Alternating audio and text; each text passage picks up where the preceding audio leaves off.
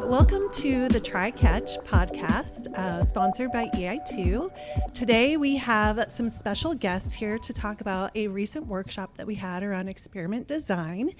My name is Ashley Beeman, and I am an EI2 member and a project manager here at Farm Credit Services of America.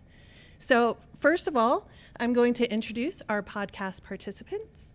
And so I'm just going to ask you to say who you are, and what makes you passionate about experimentation. So Joshua, I'm going to start with you. Yes. Hey, everybody. Hey, friends. Hi. I'm Joshua Berry. I'm the founder and managing director of Econic. We were honored to be able to come in and help with this experiment workshop. And we do innovation and strategy consulting work with a number of organizations around the U.S. What I'm most passionate about experimentation is I think it is a valuable skill set to be able to learn in all aspects of life. So look forward to digging into that more with y'all again today. Awesome. Thank you. And up next, we have Allison Dahl, who is also from Econic and another one of our workshop facilitators. So if you want to tell us a little bit about yourself, that'd be great. Yeah, you bet. Good morning. Thanks for having us. My name is Allison Dahl. I'm a consultant with Econic, and in addition to what we do, this is my favorite job that I've ever gotten to do, because we exist to help people practice the behaviors that grow themselves and their businesses. And that means a lot of different things for different organizations. But we're lucky to get to come to work every day and do experimentation work and culture work and leadership work and helping people, find what they're passionate about. And that calls me to work every day. So I feel really fortunate. My background is in strategy and innovation work. I started my career at Gallup, where I did consulting work with clients out helping people build strengths-based teams and practice strengths-based leadership and creating healthy organizational cultures. And that was incredible work, but it took me out on the road quite a bit. And my husband and I wanted to start a family, so then I started doing work here locally, Mutual of Omaha and Blue Cross Blue Shield, where I was director of strategy and innovation, and that brought me to Econic. So now we get to offer it back out into the world and help great partners and clients practice this work.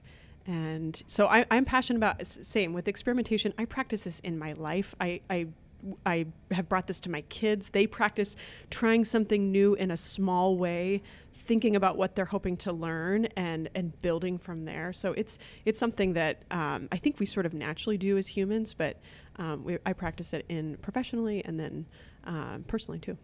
Great. Thanks, Allison.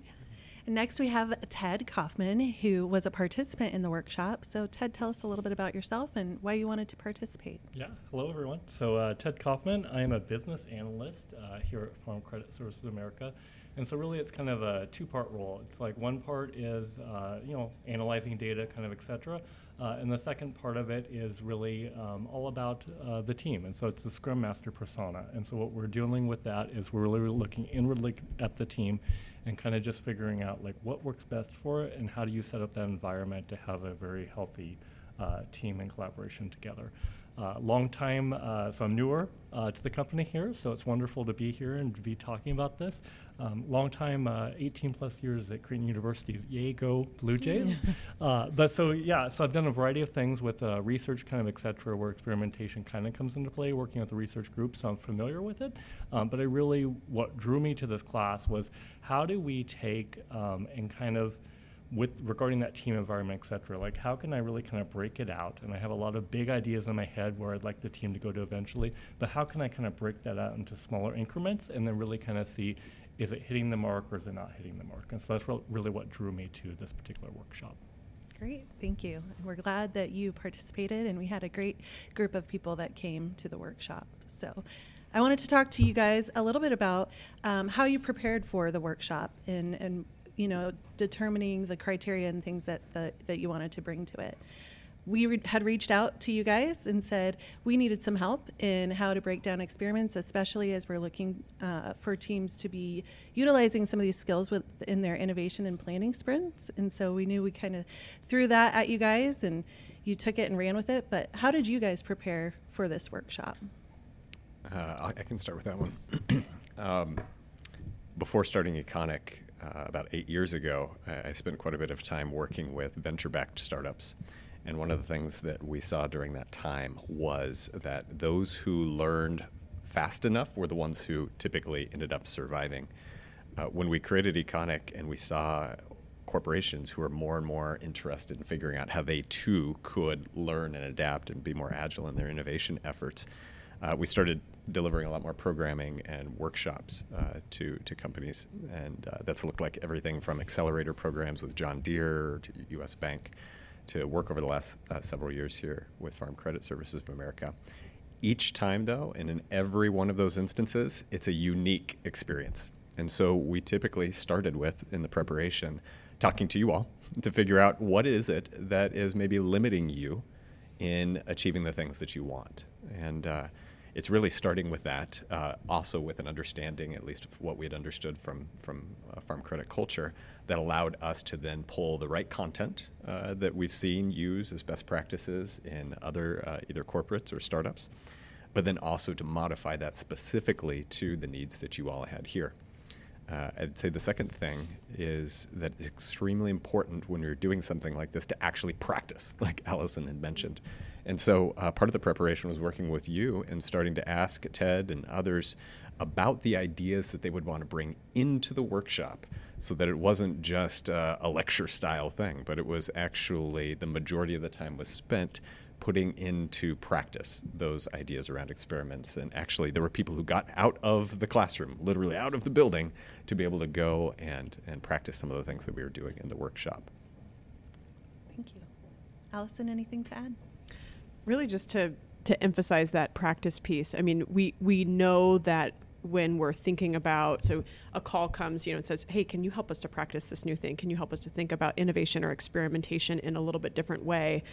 Yes, we have this toolkit that we go, oh, this might be interesting to bring, but really that collaboration back and forth to say, we want to meet you and the people who are attending where you are and kind of take that next step in the journey of understanding what techniques or tools we could use, or maybe 3 steps ahead during the time. But really, the application is the most important part. How can you bring something that matters to you in your daily work, maybe that you're working on right now, or there was even a few small teams that were working on something outside of the workshop. So they got to bring that in, and our hope is that we can kind of pull that actual work through the different concepts, learn a little bit, practice a little, learn a little, practice a little, and then, carving a pretty good amount of the 2 days to bring all of the concepts together and go talk to someone outside of the room or start to validate ideas against a quote unquote external, customer or someone that's outside of the workshop that can give you some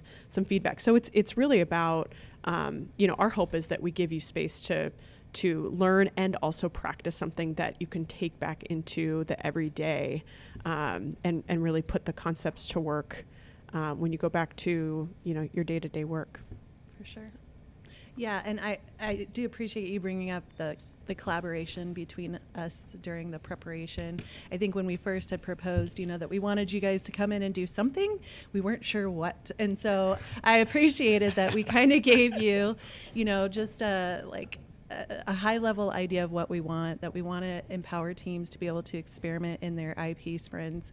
And you guys really helped us break that down, right, into what are some actionable items that they could go and do. So that was awesome. And that landscape really is so vast. These ideas of innovation, there's so many different unique case studies or tools or techniques across the discipline that can be practiced in so much rich learning. So experimentation is one.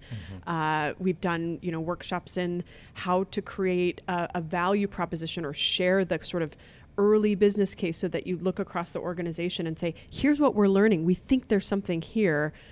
Everything to testing products or developing products. The landscape is so vast. So that's what was so cool about your initially in those calls is think of all the opportunities, all the places that we could, could take this, and what feels like the right first step, and very appropriately experimentation was it. The whole process is an experiment, that's right? So Ted, from your perspective, I know we reached out to the participants and said, hey, come with some ideas, right, of what you'd want to experiment with. How did that feel to you? when you were preparing personally to attend the workshop? First off, I mean, I just love any opportunity where you know in advance that you're going to work on something that's actually beneficial, as opposed to simply like you're going to come into this, we're going to teach you some, standard stuff, and then you're going to walk away without anything. So I really just kind of appreciated that, having that ability to, in the moment, kind of talk through something that you're experiencing and doing it.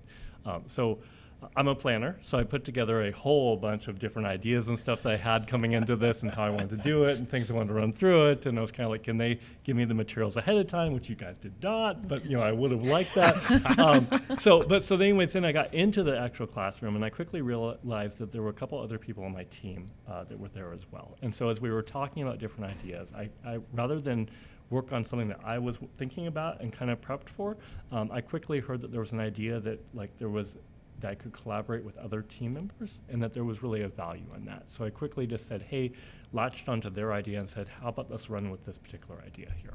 So, Great. Awesome. Thank you.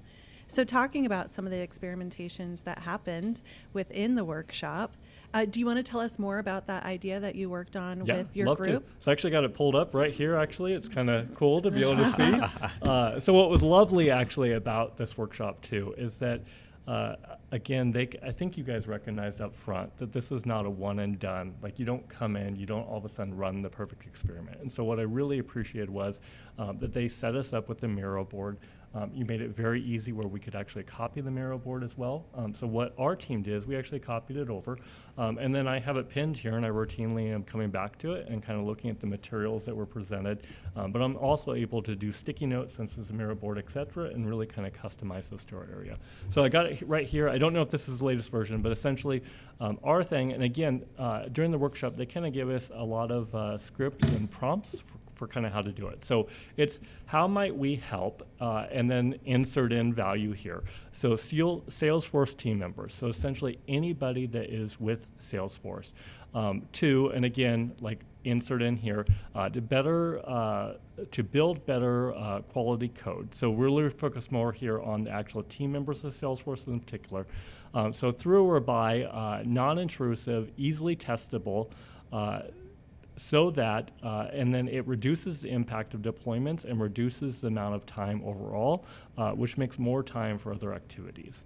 And again, this is kind of a pre-draft. We've modified several versions of this. As we go along, we'll probably continue to modify it. But that was really the intent was, and what was helpful about it often as a group is each person would kind of talk through it, and you have in your head the way you're thinking about it and visualizing it, but by actually sitting down as a group and talking through it, each person brings their perspective, you all word it slightly differently, and then you're able to talk through that and really come to kind of a common consensus as to something that you want to work towards together. Awesome. Very good. Yeah, I think I love the structure that you guys provided. So it was kind of like a plug and play for the people that were newer to the experimentation process to be able to have that template to work from was really helpful. And I think we saw a lot of great experiments that came out of the workshop. So we had some that were specific to technology, which I think that was to be expected. And then I was also really surprised that people brought ideas to the table that weren't necessarily technology based. So there are people that brought some process improvement ideas that they wanted to experiment with. And I know that it helped kind of open my eyes that like experimentation doesn't have to be specifically for technology. It can also be, how to implement new things in your everyday life or within the processes that you're doing at your job or at home or anything like that. And it was cool to see the variation of ideas that people brought to the table. I agree. There was even a couple, right? There was that small group that was working on how they might better serve one of Farm Credit's outside nonprofit partners. Mm-hmm. That was a fascinating idea. Another individual who was thinking about the content community that he helps create and be a part of. Okay, how might he continue to be of service to those people? And so, similar to Allison's point at the beginning, anytime where there's a big idea or there's a lot of maybe potential risk or assumptions that are baked into an idea is the perfect place to be able to think about how you could break that down, understand the assumptions that are being made, and then figure out some quick, easy, oftentimes cheap ways to be able to go test and learn against those hypotheses. Mm-hmm. Yeah. And I really appreciated as a participant how both of you really made it all about how this is something you can do across the board. So you can do it in your personal life, you can do it in your work life, you can do it everywhere. So, and I love the stories. There was a lot of reflection during the workshop as well. It's like, think about points in the past when you've tried something or done something. How could you have done that differently or broke that out differently? And so there was a lot of reflective pieces built into the workshop. So one of the best examples I think someone brought up in it was and we all have this, like ideas in our head where we're going to make a lot of money doing something. So the idea that was that they had a bunch of tires or something, and they thought they could make profit off of these tires. And so they had a truckload, or I forget what it was. Like, it was a really dump truck. It was a lot of tires. And they were going to, this was going to be their get rich quick, or they were going to profit off of this heavily. So they took it down, the entire truckload of tires. They take it down to the thing, and all of a sudden they're rather shocked when they actually get a relatively high bill. And so then the question was really about, okay, this is what you did, but how could you have treated that as more of an experiment? And then that's when you really saw that light bulb moment in the person's head where they're like, what we could have done is we could have taken one tire down.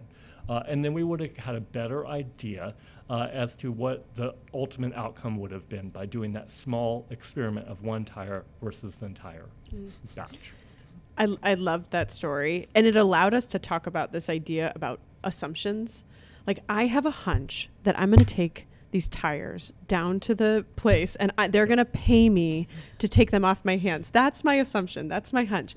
And it allows, that the person who offered that story was so gracious in allowing us to kind of say, okay, what would have happened if we would have tested that assumption or that hunch with just one? Mm-hmm. And then we zoom out and we all go, oh yeah, we've all done that, either in our personal lives or at work. We went out and bought the whole software package before testing to see if it fixed the problem that we needed. And we had all of this, software technology, and we forgot to just test the one thing. We all have experiences like that. So those types of situations allows us, in the workshop, and then now continuing on to just sort of zoom out and go, when have I done that where I had this idea or this hunch, this assumption about an outcome or an expectation, and what would have happened or what could happen is if I take one tire, mm-hmm. and I go test that assumption, and sort of practice it going forward. I also love, Ted, how you describing what the idea that you all worked on and the structure that you mm-hmm. used. It's a reminder of that all we have to have is an intent. It's like this easy entry point into thinking about how to build or construct an experiment. The intent of your group was to say, okay, we have this Salesforce deployment process. Our intent or our wish, our desire is to shorten those cycles or test things or code things, in a slightly different way so that we might shorten those cycles. It's an intent, and the world of opportunity of how could we do that or solve for that is so open that what I saw and observed with your group is that there was really a ton of idea generation, mm-hmm. because you all sort of were looking at this intent or this goal, this desired outcome, and saying, what are all the ways that we could do this? And you could use, the divergent thinking, tons of that, of this kind of zooming way out and saying, what are all the things that we could do? And then time to zoom in and say, okay, maybe what's one thing that we want to go test against, knowing that we have these, 10 or 12 other ideas that we could come back to if that initial assumption or that initial testing doesn't quite pan out how we want it to. And what I really loved about the workshop is it really gave you that framework. It gave you two things. It gave you a framework, and it also gave you practical tools. And as I've dove into this a bit more, because I like to dive into things, that's kind of just who I am. But essentially, like, what you notice is there's a lot of tools for experimentation. But what I really appreciate what you guys did is you brought a framework that we could work through. You brought us some different tools that we could utilize. So for instance, I'm actually looking at here, it's this wonderful little thing where you were talking about assumptions. So it's, so you frame out your problem, you're looking at the assumptions and whatnot. And so I love the fact that you brought a tool that was just a very simple grid. And so basically you have high impact versus low impact, and then you have known versus unknown. And it's, hey, let's do that brainstorming. Let's talk about all the things that we, like assumptions that we have for this. And then let's actually plot them out on something. And this is where there's really power, is we often have these ideas in our head, but let's put them on paper, and then let's actually start to separate these out into different quadrants and stuff. And so by doing that, we were able to kind of identify like things that, okay, yeah, that's kind of cool, but it doesn't really matter that much. But it allowed us to kind of decide where to focus our energy, because we all have a lot of energy, but we tend to run in a lot of different directions. And so what I thought the workshop did really well is it let you know where to focus your energy as a team to like take that next step forward. Yeah. When you're talking about that assumption matrix, it makes me think about an extremely important lesson that we learned from startups that is even more important, but actually goes hidden oftentimes in corporate innovation. And that's most ideas don't die because there's not enough activity around them, but it's because we're not prioritizing and working on the right things. You know, in today's day and age with enough money and technology and resources, most anything is feasible to make. Oftentimes, though, it's not desirable enough to enough people or to make it a viable idea to totally work on. And so when we think about that, a lot of teams, especially in technology, will prioritize how should we do the thing, not should we actually do this thing. And so, the tools that we use from an assumption matrix oftentimes allow us to focus early on in the desirability of something, and then figuring out ways to actively prove that desirability, which may go into a second concept that we can cover here, which is what's the difference between just asking somebody, like one of these Salesforce users, like, do you want this thing, versus actually setting up an experiment that requires proof or behavior that they're actually going to do the thing. I know I've been burned a number of times in some of my previous adventures. One of them was a side hustle around subscription boxes, where when I asked people, wouldn't you love this great thing? And they all say, yes, and wouldn't you pay $25 a month for this? And they're like, of course. And then when I actually put it out there, I get crickets, right? But when we design proper experiments, we can actually get people to show and demonstrate the behaviors that prove that they're actually going to, put their money where their mouth is. I think that was also a key component of the workshop too, is that you set aside that time for people to go and ask, right? To meet with potential stakeholders in what they are experimenting with. And some people really ran with that within the workshop too. We had one person who was working on kind of a SharePoint redesign who set up a room and asked for various people to come in and give him feedback throughout the time that they had to experiment. And I thought that was really powerful. And that room was busy. It was very busy. To paint a picture, I mean, there was like herds of people, like it felt like coming in and out of that room. There was a lot of activity. They had a wall just full of stuff and they were just flying with ideas, etc. But really it goes to say how easily, so often you build out the perfect solution in your head that you want to do, and you want this to be perfect, and you want to have a really smooth workshop, etc. I mean, they did not know they were going to do this before the workshop. This was literally spur of the moment. They did it. But it shows you the value that you can put together in a very short period of time. Even thinking about the idea of limiting beliefs. So thinking about that room, many people in the workshop took ideas and went out and tested it. That room just happened to be directly across from the room that we were in. Right. So we could observe what was happening, which was really cool. And yeah, there were a lot of people flowing in and out of that room and wanting to come in and offer feedback about this solution. And there was a whiteboard and people would grab a marker and say yes to this, or I'm not sure about this, and just would sort of collaborate in that easy, informal way. And we think, what would have to be true for us to just do that on a normal basis? And sometimes we hold the limiting belief that people are too busy. We have I don't want to ask for people's time to be a part of this, or I don't want to ask them to give some of their time, knowing that people are busy. And what could we be limiting ourselves from inviting either our collaborators at work, or maybe they're our customers, to be a part of the solution building, if we create a space for people to come in and weigh in, an open room where they can just flow in and out as they are able to, and add to this, add to the solution or co-create it together. So that example was so cool because we got to watch it happening. I think there was candy on the table too, which that might have little details. I think I saw a few people just come in just for something, but they might have hung out for a bit to see what happens. But just to remind ourselves that, wow, we all want to be a part of the solution creation for things that we use. and what would it mean for us to invite each other into the creation process. And I think a lot of it with any framework is really recognizing that like you're not going to be perfect at it up front. It's going to take time and iterations to kind of get through it. We've definitely noticed this here, like with implementing SAFe, et cetera. I mean, it's not perfect. We still don't have it figured out. We're still figuring it out.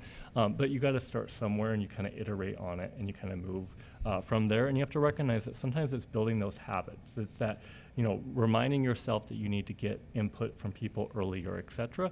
But you start to build that culture, and we have a great culture here in general about just being innovative, et cetera.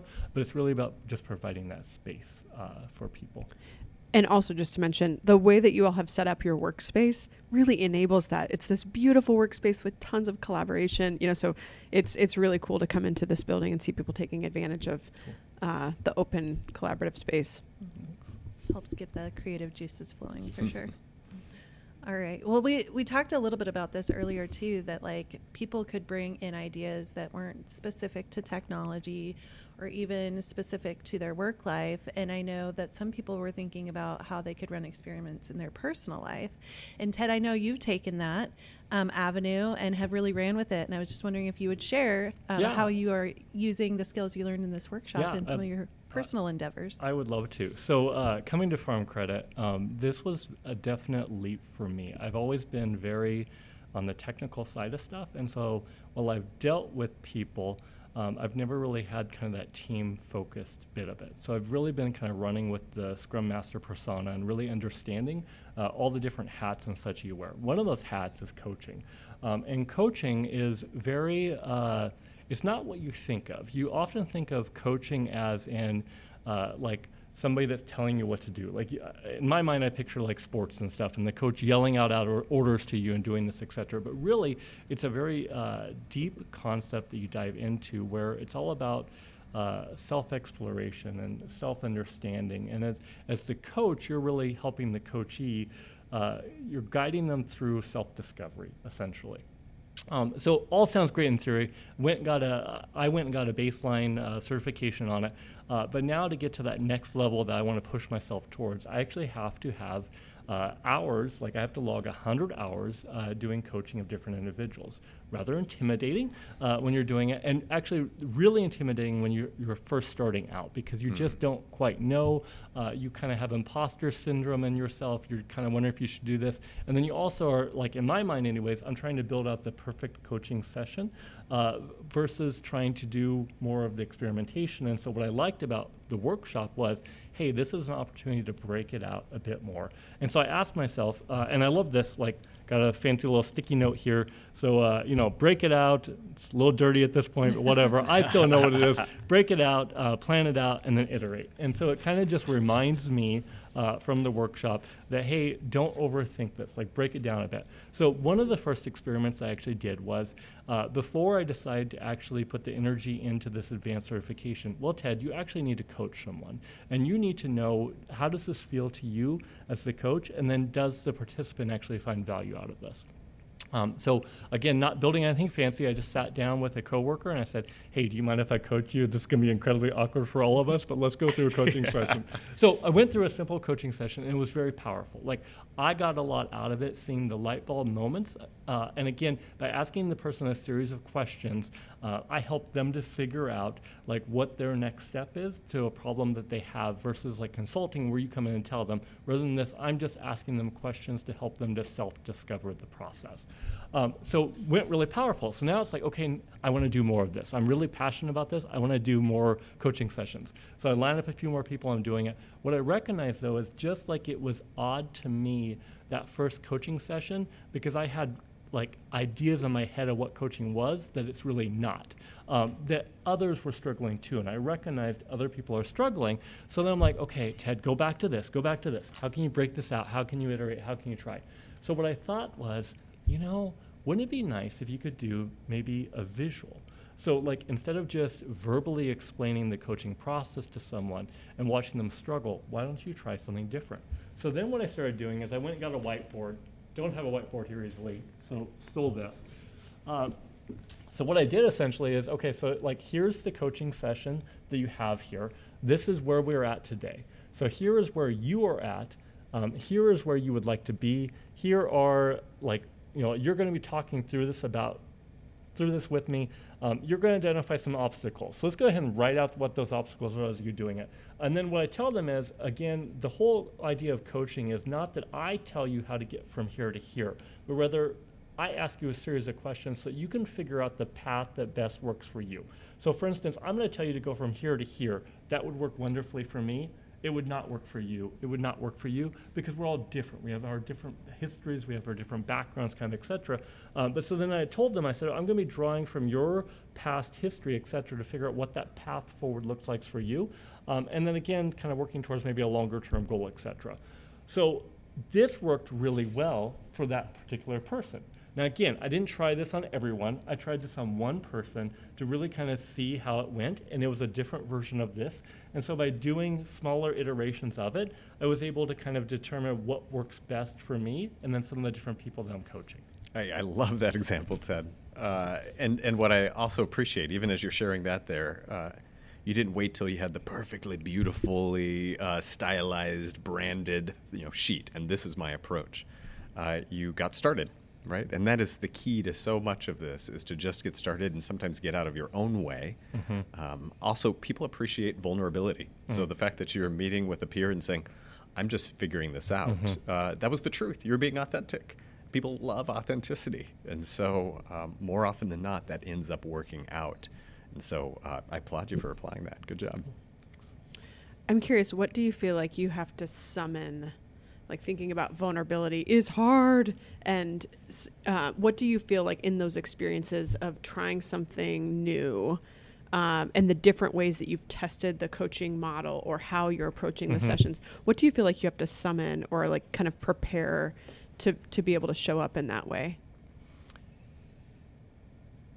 I look at it as in what is the alternative. So the alternative is you don't do anything. Or if you're trying to build out, like I like to have things be perfect. So for instance, earlier we were talking about languages, and Josh over here knows Spanish. And he was telling us a story about how he started Spanish like in grade school and stuff. And basically you can tell he's always had experimentation built in his head.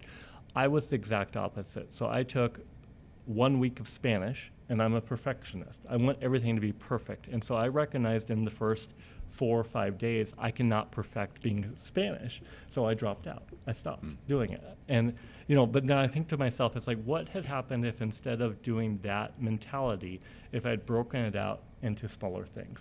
And so that's kind of how I looked at it with the coaching too. It's like, I can either build up this grand thing that I want to do that I'm never actually going to get to, or I can be vulnerable in that moment on a much smaller section of it and take one little step forward. I appreciate you sharing that, Ted. It reminds me, we do a lot of work with executive teams trying to move their cultures to be more adaptable and innovative. And of the about a dozen leadership mindset shifts we talk to them about, the number one that always comes up is the addiction to being right. So how can we help people end this addiction to being right? Especially when you start to reflect on so many things as we grew up in education or early work or performance management systems or whatever, all reinforces the gold star and that there is a right answer to things. And so it has to be an extremely, to your point, intentional, consistent measure to be able to say, what am I going to do? What can the team do? What do leaders need to do? What organizational systems have to shift so that we at least have a fighting chance to try to end this addiction? Well, and sometimes too, it's like what I really love about experimentation is actually that if you fail on a very small subsection that you can very quickly modify and change. And so, some of the different things I've tried, because I'm also trying, different facilitation styles, et cetera. Some of the different things I'm doing in smaller increments is they're total failures. But what's lovely about the fact that it's a total failure is it was a small group that I was working with. It didn't matter that much, and I'm able to adjust. And so when you look at this from, like, for instance, a product perspective, it's like, imagine if you're failing on that smaller bit, that then you can quickly adjust, and you don't have to email anyone because it was such a small little thing. It's not like you have to send out a company-wide announcement saying we flopped on this product because you're learning it very early in the cycle. Yeah. And oftentimes it's that fear of being wrong or the fear of showing something too early that makes us continue to keep pouring more energy and more effort into it. And all of a sudden we have so much sunk cost into something that it makes it even harder, right, to be able to kill those things. And so oftentimes we get brought in because there's what we call zombie projects that are just walking around organizations that probably have so much sunk cost into them. And it's because we didn't, as you said, test them early on when it was safer to fail. And I would say on the flip side too, so there is that fear side that can push you forward, but there's also the excitement side. So when you have a small win, when you have that light bulb moment that, you know, you do this the first time here and it's like, and somebody gets it, like somebody actually appreciates it, like it's just such a warm feeling inside. Or for instance, the first time I coached, like you could tell you helped someone, like that is just such an empowering thing. And so sometimes it's that if you get enough small wins, you can really build energy in those small wins as you're going along. So to that point, just thinking about those small wins, I'm just curious how you are measuring, you know, and getting feedback maybe from some of your coaching participants on, you know, their take on it.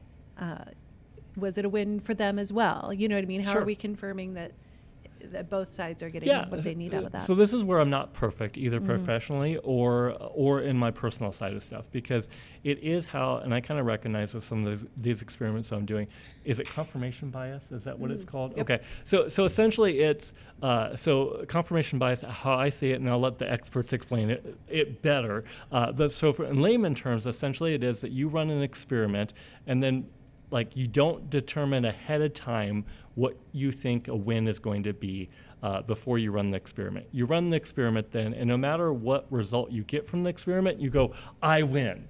So that would be confirmation bias. To avoid that, you really want to set up front, like what does success look like for this? Like what metric am I going to measure? And that way it holds yourself accountable after you run the experiment to avoid that confirmation bias. And this is where I'm struggling a bit. Like I'm kind of good at it, kind of not good at it. So for instance, I make sure to build in feedback to the participants. So like I tell them, hey, up front, again, I'm trying different things here.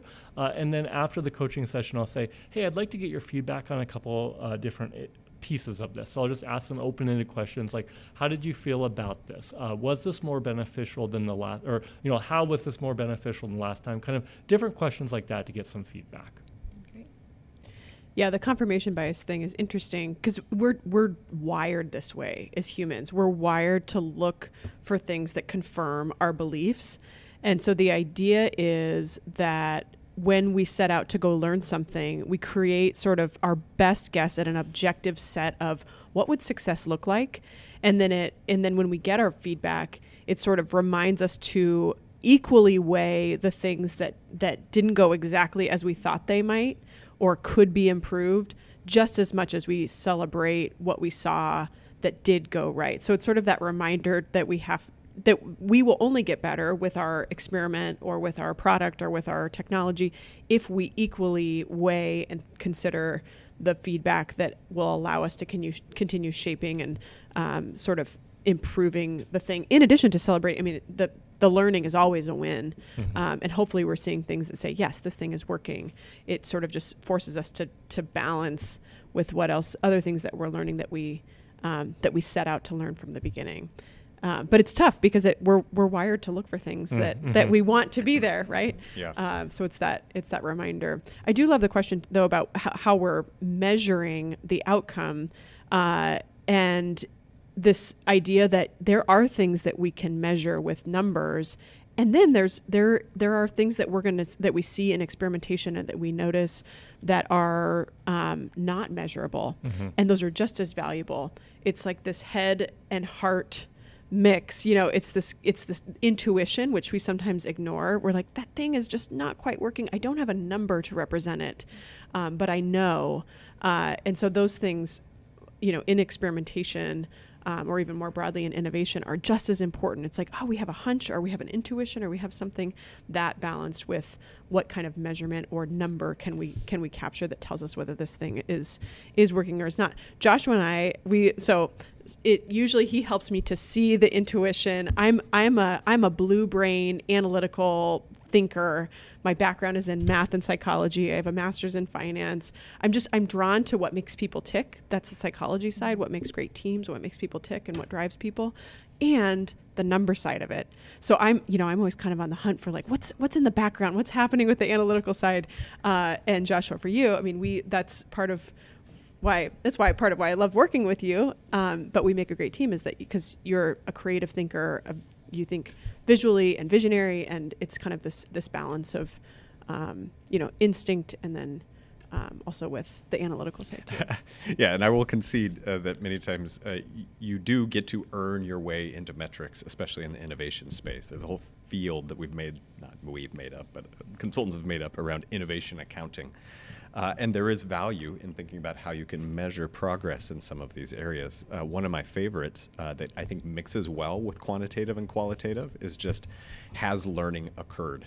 Mm-hmm. So when working with teams, sometimes we'll help them set up just a simple green, yellow, red type of traffic light system that says, here's the top assumptions, for instance, for your Salesforce users. Here's the 3 or 4 top assumptions we're working against. Mm-hmm. We meet together as a team, and we say, has learning occurred? If we're all in agreement and the executive sponsor would agree, great, that's a green light for this week. If there's some disagreement, or we think so, but the sponsor would probably disagree, maybe it's yellow. And if there was no learning that happened that week, well, then it's a red light. And you can start to then earn your way into some quantitative metrics, but it, more importantly, is measuring, or at least as a proxy for some of those things that are most important, which is speed to learning, and that you're getting some activity to be able to work against it. So I think there's a lot of places that measurement actually has value in this space. As long as you keep the head and the heart in mind. Great, thank you. I wanted to talk to you guys a little bit about when people maybe run into roadblocks to experimentation, or maybe there isn't a lot of value placed on it in organizations. How do you get beyond that mindset so that people feel like they have a safe space to go try new things? You just said it right there at the end, and it was when Ted and Allison were just speaking. It's extremely important that the team, that the leader, that the space is created for there to be psychological safety, right? If not, for you to know that I have to perform, well, then you're not going to want to admit when you don't know something, or to be vulnerable, as you mentioned before. It's one of the reasons why creating, an accelerator space, or like the HatchX program over the past few years, or this workshop is important, because you are artificially creating a safer space where it's okay for people to practice these behaviors. And so I'd say that's the very first thing that you need to do, is figure out how can you, either among team practices or leadership exceptions or in some sort of experience, create a space for people to just get started on practicing with these behaviors in a psychologically safe way. That idea of psychological safety is something that more and more organizations are recognizing as a critical component, not just to creating healthy, great team cultures, but to growth. We work in spaces and organizations where our ideas and expertise and technical know-how has to come to the forefront in order for our organizations to continue to develop and deliver great things for our customers. A lot of it comes from the brain power in the organization. So what has to be true about our culture to allow that to come forward? And so now we started to call it psychological safety. It's a concept that's been around for 50 years. In fact, it kind of most of us started paying attention when Google published the article, I think it was like 2010, 2011, around that time, where they were trying to answer the question of how do we create a perfect team at Google? How do we create a perfect team? Like, does that exist? Does that even exist? So they commissioned this project called Project Aristotle to set out to answer that question. Spent millions of dollars.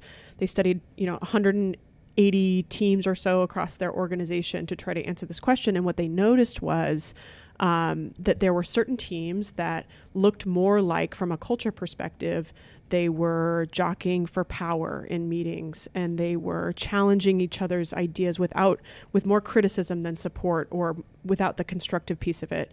And then they had these other teams that would, spend the first 10 minutes just chatting and catching up. They would email dumb jokes, and they'd laugh in meetings, and they'd have these wild ideas, and they were some of the top performing teams in the organization. They're like, what is this? Keep in mind that at Google, up to that point, the belief was you hire the smartest people, you put the best technical people and the smartest people in a team, and that makes a perfect team. And so that was the assumption going in. And through this discovery, it was this idea that, wait a second, there's something different about high performing teams, and they have this thing.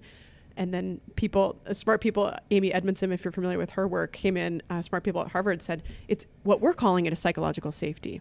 It's this idea that you're creating team cultures where people can bring their best ideas to work, their half-baked ideas to work, not just the ideas that have all the evidence, but here's a weird or half-baked idea that I have, and they can debate and challenge each other, and they feel supported. It's about getting to really great performance. So when you talk about, what are the barriers or obstacles to innovation or experimentation, there could be a lot of things that could answer that question. But now what we're seeing more and more is organizations are working on this idea of how do we create spaces where people feel like they can bring their best selves to work. And there's a ton of really interesting, great case studies of companies that are practicing this in different ways, in really practical, sort of disciplined ways to ensure that they're hearing all voices across the table, they're welcoming diverse perspectives, and really creating a space for this idea of psychological safety to flourish, because it's great it makes the workplace better. It makes us want to come to work in a different way, to show up in a different way. And it means that our innovation grows, and it means that we have more, richer innovation, and that helps us grow as people and for the organization as a whole. It's absolutely something that has to be practiced, though, right? You can't just do a workshop similar to what we were talking about with experimentation and just hope that it'll happen. That's right. How long is it? You're in the middle, actually, of delivering a program for a large company and creating safe spaces to practice psychological safety. Is it like a 4 or 5 month program, Allison? It's a 6-month program. This is and it's a Fortune 20 company, multi-billion-dollar company, and they, in their research and development department of their organization, again, the recognition that in order for us to create great innovation, we have to have great culture. And so what must be true for us to create great innovation? And it's an investment. So we're working with hundreds of people across the organization to practice this idea around psychological safety. And it's similar to how we practice in our workshop in experimentation, where we're learning a little bit, and then we're practicing, and we're learning, and we're practicing, and the idea is that we can create some habits, both individually and then in small groups, and then more broadly as organizations. Leaders play an outsized role. It's the reality. So we're required, and many of us show up as leaders in formal ways and then also informal ways. But it's a way for us to practice those things, to say, what do we have to do to show up for each other so that we bring great ideas or half-baked ideas, so we can debate and challenge and support each other along this journey. But yeah, it's a 6-month program, and it's been exciting and interesting and fruitful, and a lot of great discussion about how do we shape our culture in a way that we can continue to be a leading world-class innovation organization.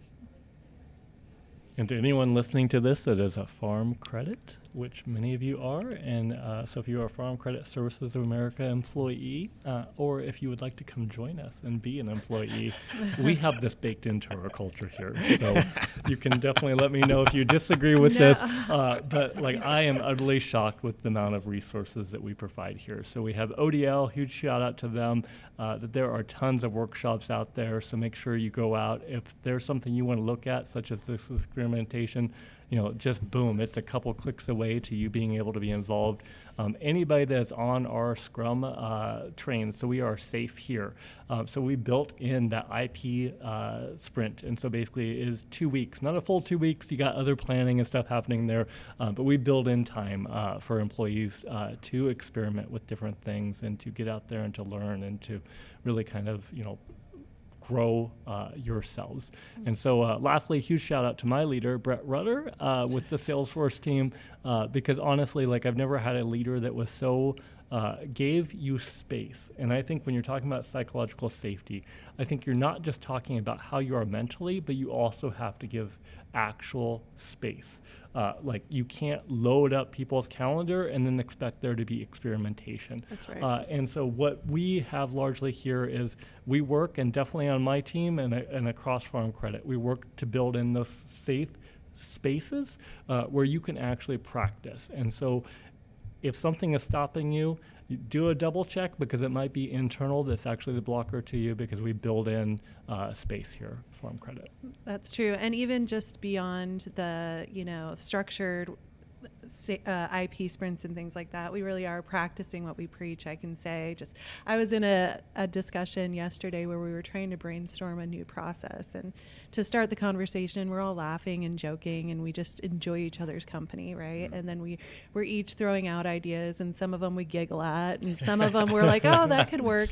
But by the end of it, right, we had a good idea that we're gonna, go and try and experiment with. But the nice thing is that everyone felt safe to share the ideas. And I know I had one that was kind of off the wall, and they giggled at it, but at the end they're like, maybe we could try it, So we're creating an environment where people do feel safe to have those conversations and maybe throw out things that are a little bit quirky. Well, So. Yeah, go ahead. Well, I was going to say, I've also observed that just spending time here with you all on this campus is, in addition to creating an investment in creating a great workspace, also your deep commitment to understanding and delivering for your customers, for people who are out looking for help from Farm Credit. And so being here, I feel the energy of people who are out talking to customers, face to face, and all the ways that you're doing that. So it's this blend of how do we come together as a group. And I think in every single conversation that I've been in with you all at Farm Credit is how do we deliver for our customers and continue to innovate on their behalf and continue to offer services and technology and, offerings that meet our customers where we are. So that's something I really can feel every single time that I'm here with you. And I think definitely too, it's recognizing that, experiments often are going to fail, but a short-term failure can actually turn into a long-term success oftentimes. So for instance, there's a classic, I was just reading about it, 3M, so makes a variety of different products, etc. But they recognize that not every experiment is going to be a success at first. So for instance, there's a famous thing. So this wonderful little sticky note that I have right here, again. So there's this, it actually came from a failed experiment, the sticky note did. So what was happening was, for a totally different product, they were trying to build a super adhesive glue. And so the glue that came about was a super weak glue.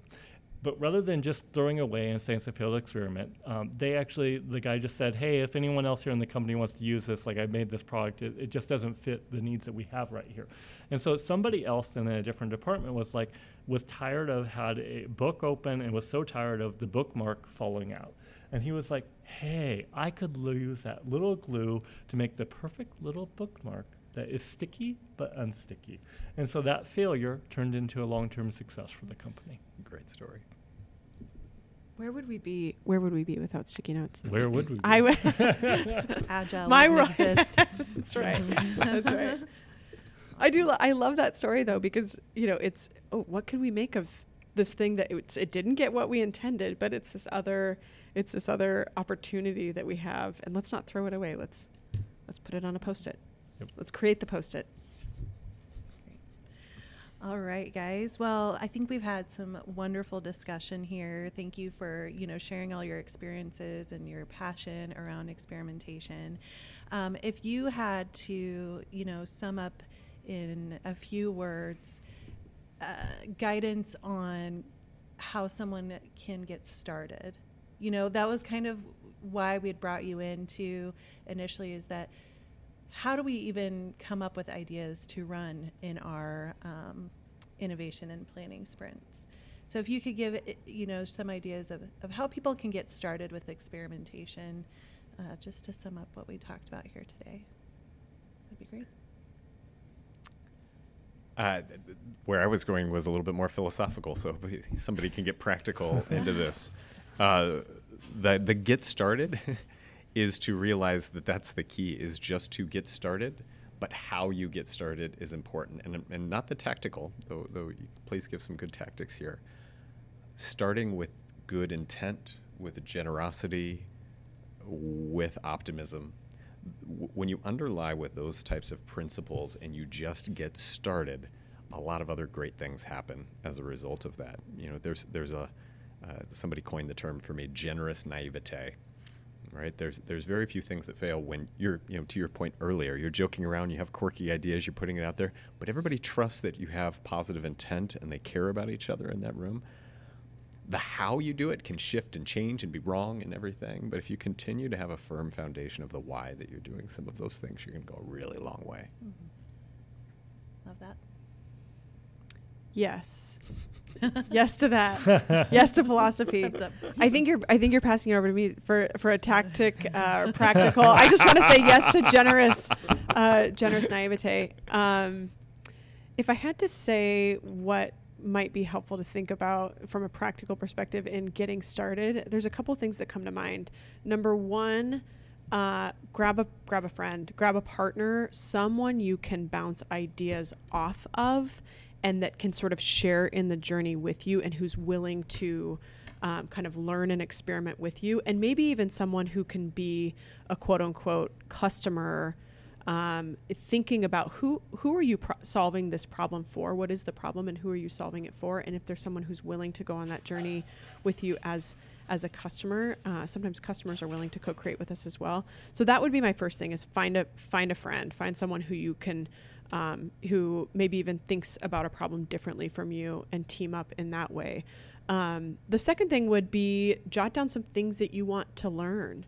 And if it starts with a really, really big thing or a big dream, jot that down first and then kind of break it down into smaller pieces. And say, what could I go learn first that would be like 1 inch in this mile journey? What could be first? One of my favorite questions that I use all the time is, what would have to be true for this thing to be a great success, or what would have to be true to bring this idea into a reality? And what it does is, instead of us thinking about, okay, what do I have today and what limitations are there? Instead, it shifts our thinking into imagining that this thing already is there and what would have to be true to create that reality. It shifts us into thinking the kind of what if type of thinking. So a question like that can sort of help to break down a really big idea or dream into smaller pieces. I think really, Ted, what you have on the Post-it note is a great way, a very practical way to get started. You stole my thunder. Like, literally, I'm going to say here, I'll reiterate, just break it out. And this is coming from a planner, so everybody is different. Do it your own unique way. But for myself as a planner, it's really break it out, plan it out, and it's really the reverse. And then iterate is what you can't see there, but it's flipping those two around. So as a planner, I tend to want to make things perfect, and so it's really getting over that mentality of making it perfect, and instead breaking it out first and then planning it out. It's still important to plan it out, but break it out. Yep. That reminds me of B.J. Fogg, behavioral design individual, book Tiny Habits. One of the concepts in it is to break down your new behavior or activity you want to do down to almost the most ridiculously small thing possible. So don't set, I'm going to work out 5 times a week. Just start with putting on your gym clothes and call that a win. Or don't start with, I'm going to do 100 push-ups every week or something. Start with laying on the floor and reward yourself at that, right? If you can get started with the very smallest little action there, and whatever it might be, chances are it's a lot easier to get to the next action. Doesn't even need to be the right action, but at least getting started with a small action. So break it out as small as you possibly can to and just also get I'll add one thing to that, is maybe talk it out too. So just go grab someone, a friend, a coworker, kind of whatever, and just talk it through a bit, because they may bring you a fresh perspective or something that you hadn't been thinking of. So that's a way to overcome that hurdle as well. Great. Thank you all. Thank you, Joshua and Allison, for really bringing our vision to life with the workshop. We got great feedback from the participants that it was very valuable. They want more, right? And thank you, Ted, for coming and participating in the first workshop that we had and being so passionate about it. It's been great to see how it's really impacted your life professionally and personally. It's really inspiring. If there is anybody internally here at Farm Credit who is interested in learning more about the experimentation process, please reach out to EI2. We would be happy to help get you the resources that you need to get moving on that. And then I just wanted to say thank you to everyone for tuning in to the Try Catch podcast. It's been a pleasure, and looking forward to working with all of you again in the future. So And credit to you, Ashley, for being our guide and our leader and our host for today. So credit to you as well. Thank you. Thanks, everyone.